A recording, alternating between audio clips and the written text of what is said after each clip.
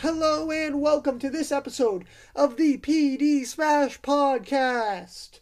In this episode, we have a good one for you. First, we're going to talk about NFL free agents for the 2021 offseason. Then, we're going to talk about Tom Brady's talent and how that correlates with the rest of the league. After that, we're going to talk about the Nets' improbable comeback last night. And then, finally, to wrap up the episode, we're going to talk about the Western Conference playoff picture. So, without further ado, thank you for listening, and cue that intro. They can say what they want now, 'cause we'll be screaming now. We can be heroes everywhere we go. We can have all that we ever want. Swinging like So, first up, we have the top free agents of the 2021 offseason. So, we're just going to go through some notable names and talk about where I think they're going to end up next season. So, first we have Dak Prescott. And for Dak Prescott, I don't really see any other team other than the Dallas Cowboys picking him up unless the Dallas Cowboys just don't offer him a deal at all. Because he just seems like a Dallas Cowboy type of player to me. And I think even if he doesn't want to be there long term, I see Dak Prescott viewing the Cowboys' short-term offer as a way to get his value up, because after that scary foot injury, my apologies, I don't think there are going to be many high bidders up there for him. So I think that at the very least, he'll take a short-term deal somewhere, probably with the Cowboys. But he might really want to be a Cowboy, so they could work something out long-term as well. And I think stability-wise, Cowboys makes the most sense for Dak Prescott, so I don't really see him going anywhere else. Now, second, we have Chris Godwin, who I think could potentially be on the move.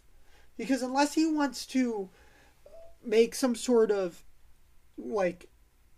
huge pay cut, he can't stay with the Tampa Bay Buccaneers because of their cap situation and the fact that they will have almost no cap flexibility if they pay everybody the amount they need to be paid. I don't even think it's possible with all the free agents like Chris Godwin, like Levante David. I just don't see them all being able to re-sign. I just don't see that happening.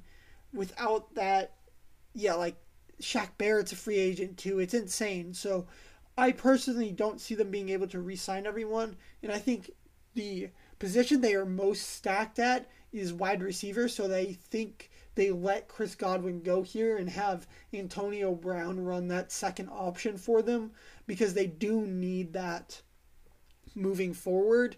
And I think Antonio Brown will be good for that. But I don't think Chris Godwin is going to stay in Tampa Bay unless they pay him big, and I don't think Tampa Bay is going to be willing. With that in mind, I could see him going somewhere like possibly the Baltimore Ravens, because the Baltimore Ravens don't run a lot of number one wide receiver type of routes in terms of big streak routes.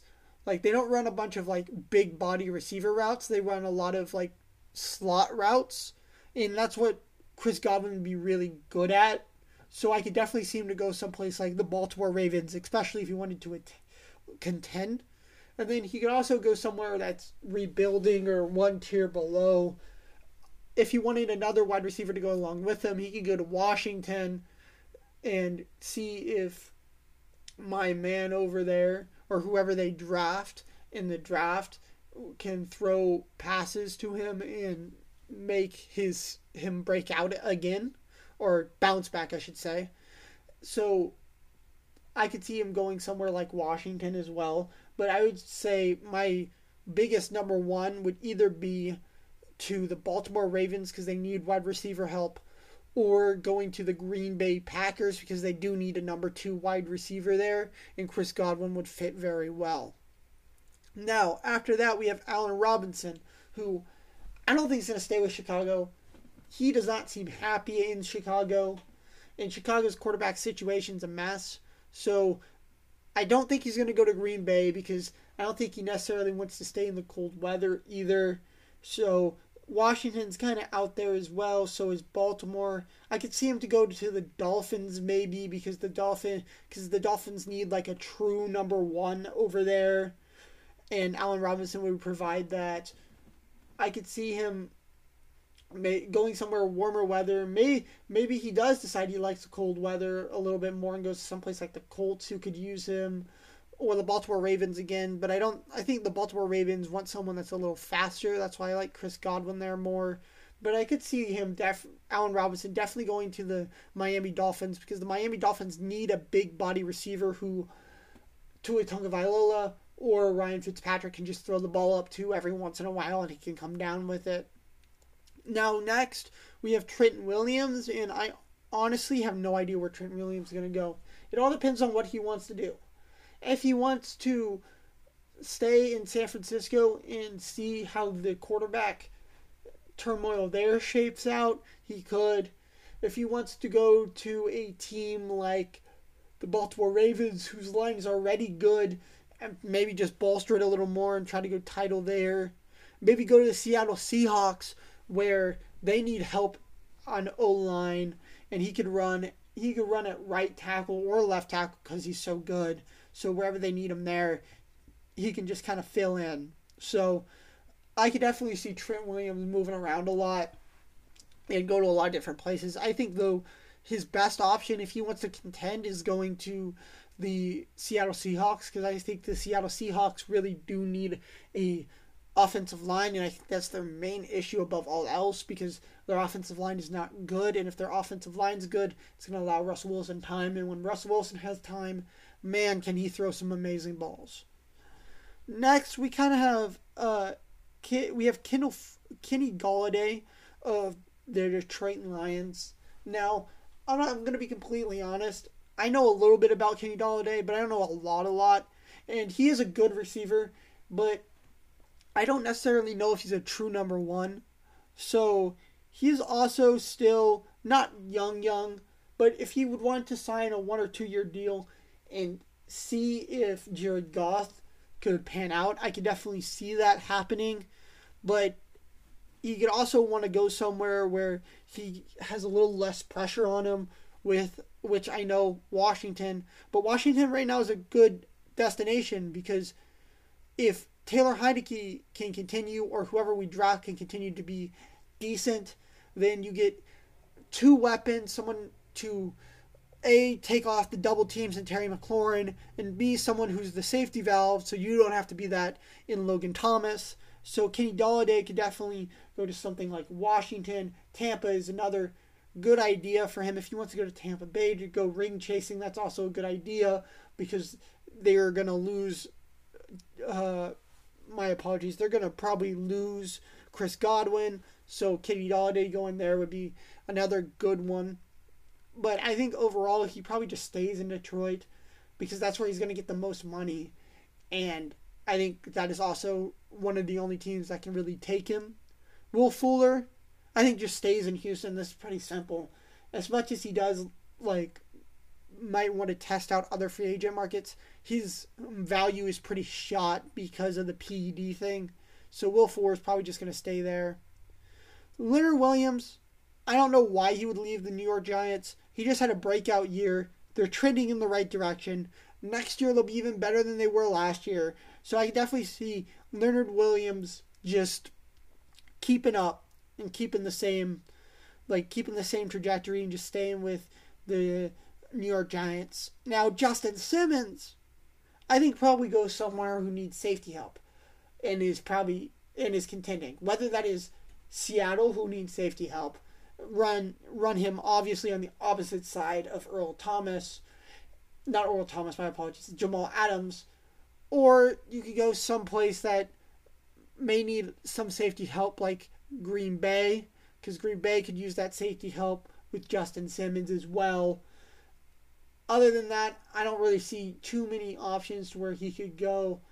Kansas City doesn't really need him, so I don't think Kansas City is going to really throw him an offer. I don't see much of the top echelon of teams trying to get him because most of them already have pretty good safeties. So I think he probably either just stays with Denver or goes to a team like Seattle. Next, we have Levante David. And if Levante David does not re-sign with the Tampa Bay Buccaneers, I will be a very sad person because Levante David was the Buccaneers for so long. He was the main reason they were good for so long. He is an amazing player, and I really do hope he stays. But in the event he doesn't, it would be great if he went somewhere that really needs linebacker help. I know I keep saying this, but Green Bay really needs linebacker help, so that would be amazing for Green Bay. And then also you got to think of like Buffalo needs a little bit of linebacker help. They have a couple good linebackers, but Levante David would definitely elevate that. But really, he's going to need to go to a place with a lot of cap space if he doesn't stay in Tampa, which I doubt. But if he doesn't stay in Tampa, I see him going somewhere like Seattle, maybe, or like Green Bay or Buffalo. Next, J.J. Watt. And I think J.J. Watt, honestly, goes either to the Green Bay Packers or Steelers, because even though he is severely interested in the Browns, I don't think that that's going to end up panning out. And I think he's just going to either go play with his brother, because that would be really cool, or he is going to go to his home state and play for the Green Bay Packers. Now, after this, we got Shaquille Barrett, who I think Shaquille Barrett is a very consequential free agent because I think he's very underrated. But I do believe that Shaquille Barrett is going to also stay with the Tampa Bay Buccaneers. I think that Tampa Bay is going to let Chris Godwin go and pay those two players to stay. Pay those two players because that defense is what won them the Super Bowl more than anything. Because, yeah, Tampa Bay put up however many points, but a team like the Chiefs could have easily put up 30 or 40 on them as well, and that could have been a close game. But because their defense was so locked down, it gave the Tampa Bay Buccaneers no pressure. It made it a lot easier for them to do what they do best, which is manage the clock. Now, after that, there aren't like a lot of free agents. I think Aaron Jones is the last one I really want to cover. And I don't think they necessarily pay Aaron Jones if you're Green Bay, because you drafted that player last year. And I think they're trying to poise him to take over. So I think Aaron Jones does actually hit the free agent market. And with that in mind, you're looking at places that really do need a running game. And if you're Houston, I think you're calling up, because if you really are serious about keeping Deshaun Watson, the first thing is to get a good running back, and that's what Aaron Jones is.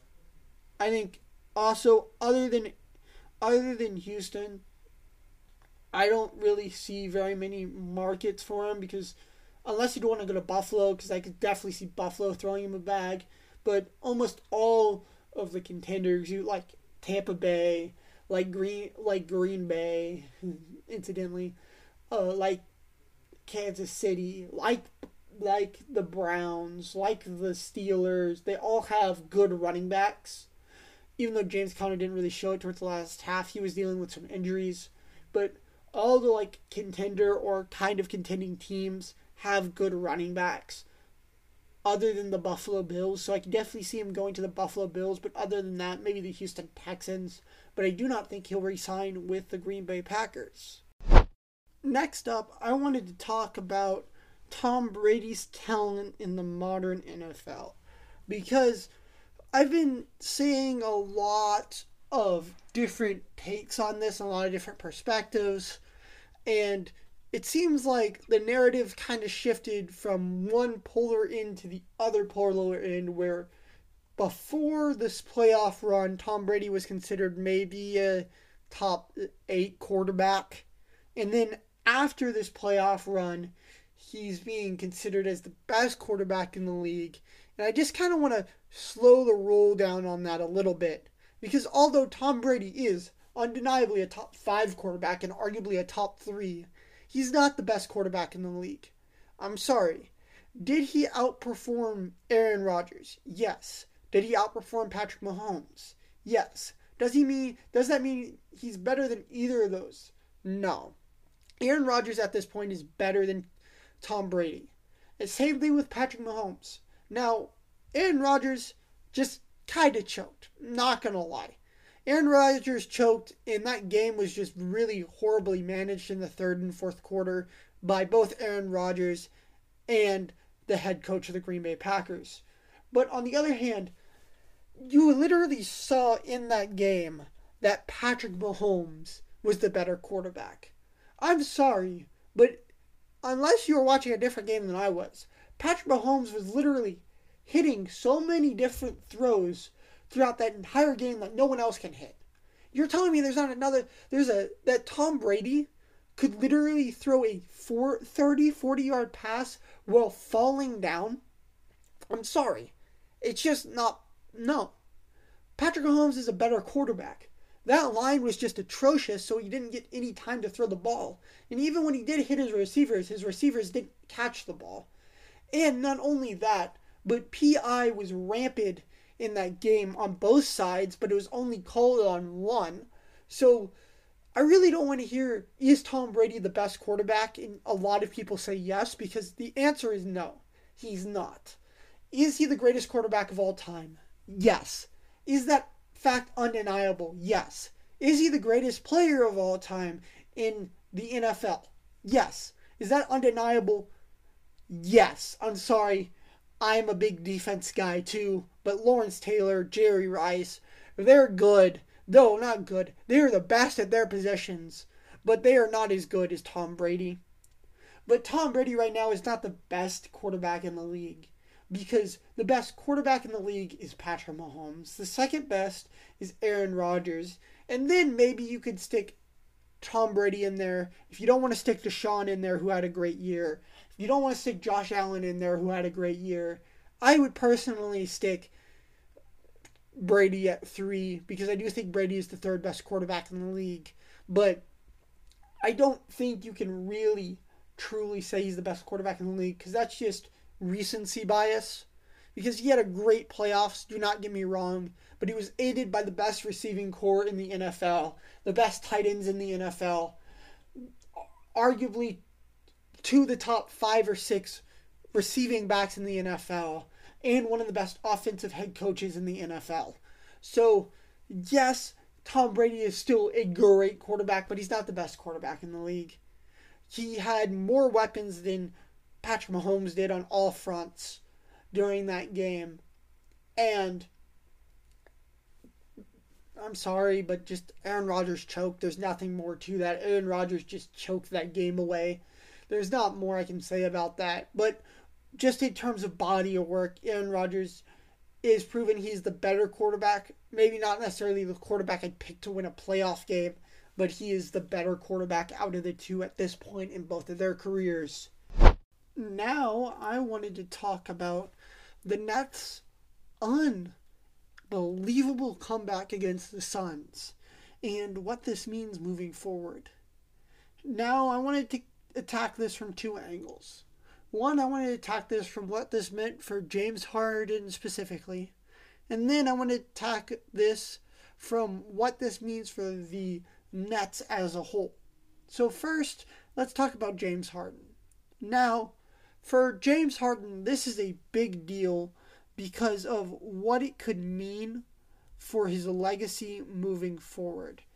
Now, in terms of individual accolades, the Beard is one of the most accomplished there ever is, or there ever will be. He is perhaps the greatest scorer of all time. But in terms of team success and championships, he doesn't have any, really. He has, I think they won like the best record in the league once or twice while he was in Houston. Before that, in OKC, he didn't really count. Like, he was the 3rd best player, maybe, if not the 4th, behind Serge Ibaka. And then, just in general, the Beard hasn't had that much postseason success. However, this, to me, showed that he was ready to win for his team. Because he was able to show that he wasn't just going to sit there and score and then not do anything off ball or defensively.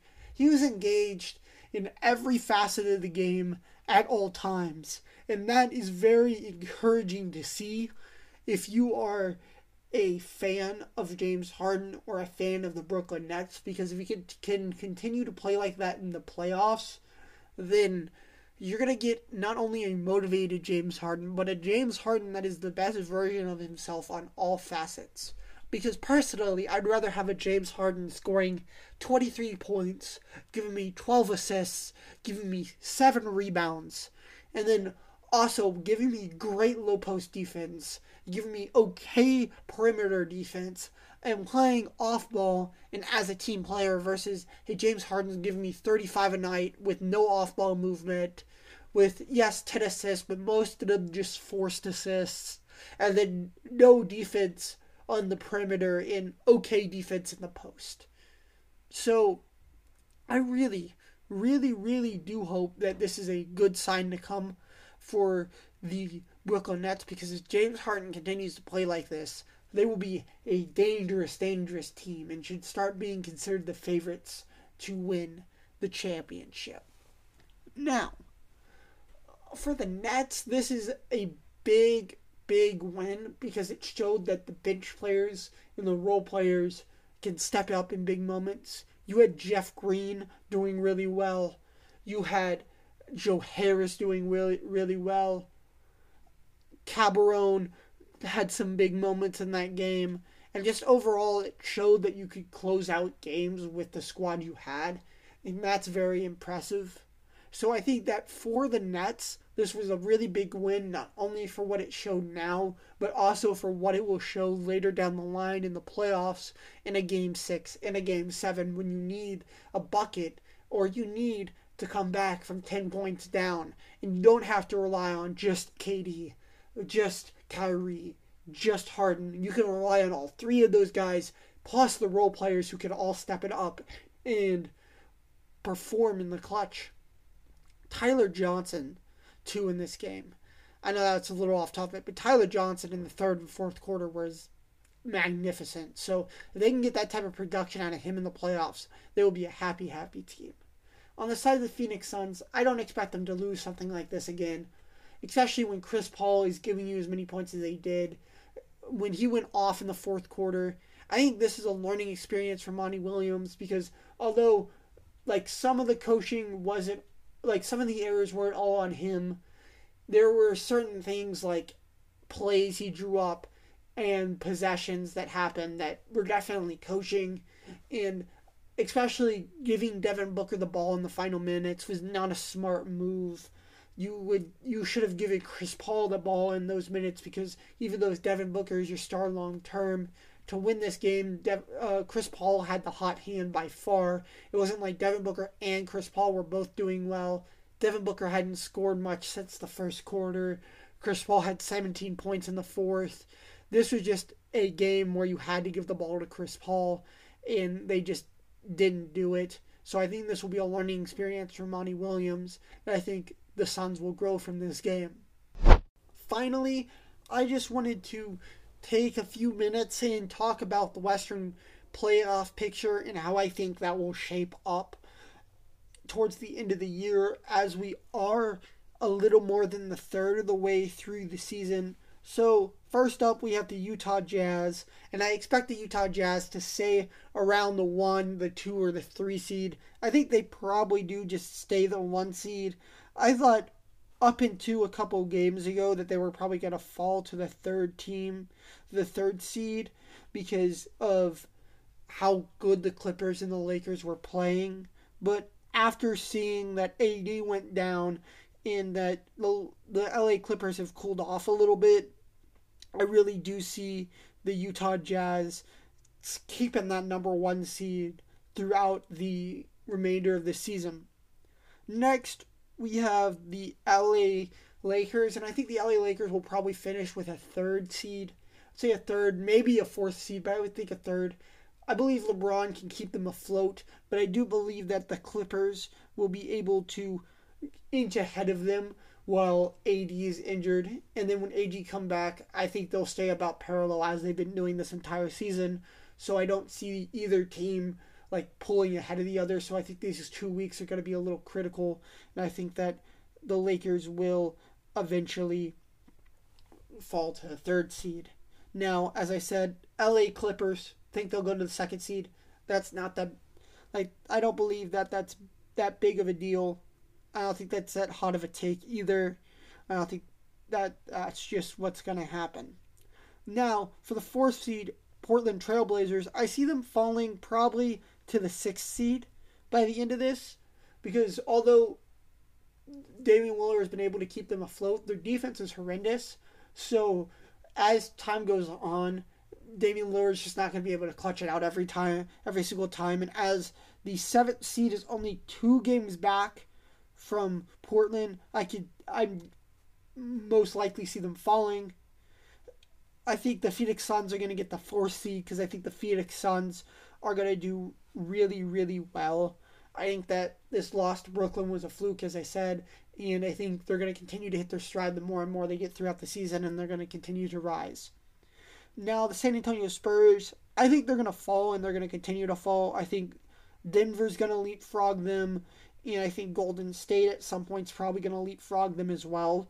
I think they're playing well, but I think that this team is going to slowly start coming back down to earth a little more, and I think they'll either get the 8th seed or the 9th seed by the time the play-in tournament runs around, and I actually don't see them winning the play-in tournament at all. Now, Denver, I think, will probably get the 5th seed, maybe the 6th seed, depending on where they place. They're 2 games out from the 4th seed right now, so they could easily move up to the 4th seed in the next couple of days. So I could definitely see the Denver Nuggets capturing the 5th seed or the 4th seed. I think I see them as a 5th seed probably. Now, Golden State, I think, will probably get the 7th seed. I think they'll move up one as San Antonio starts to fall back down to earth. And I think that in the play-in tournament, they'll be able to capture what they need to capture or win get into the playoffs. After that, we have the Memphis Grizzlies, who I think will eventually fall out of the play-in tournament. I like the Memphis Grizzlies. I think they're a good young team. The West just got significantly better over the offseason, so it's just going to make it that much harder for them to make the playoffs. And I think that there are just too many good teams above them for this to make much sense. Now, I think Dallas does get in the play-in tournament. I don't think they necessarily get, and I think they do win a game. I think they do end up getting in the playoffs because I think the Luka and Porzingis are going to figure it out more and more as time goes on, and I think that they will stay in this 10th to 9th seed, and that they'll beat the San Antonio Spurs and get in. Next, I think New Orleans will be the second team to get into. No, I don't actually.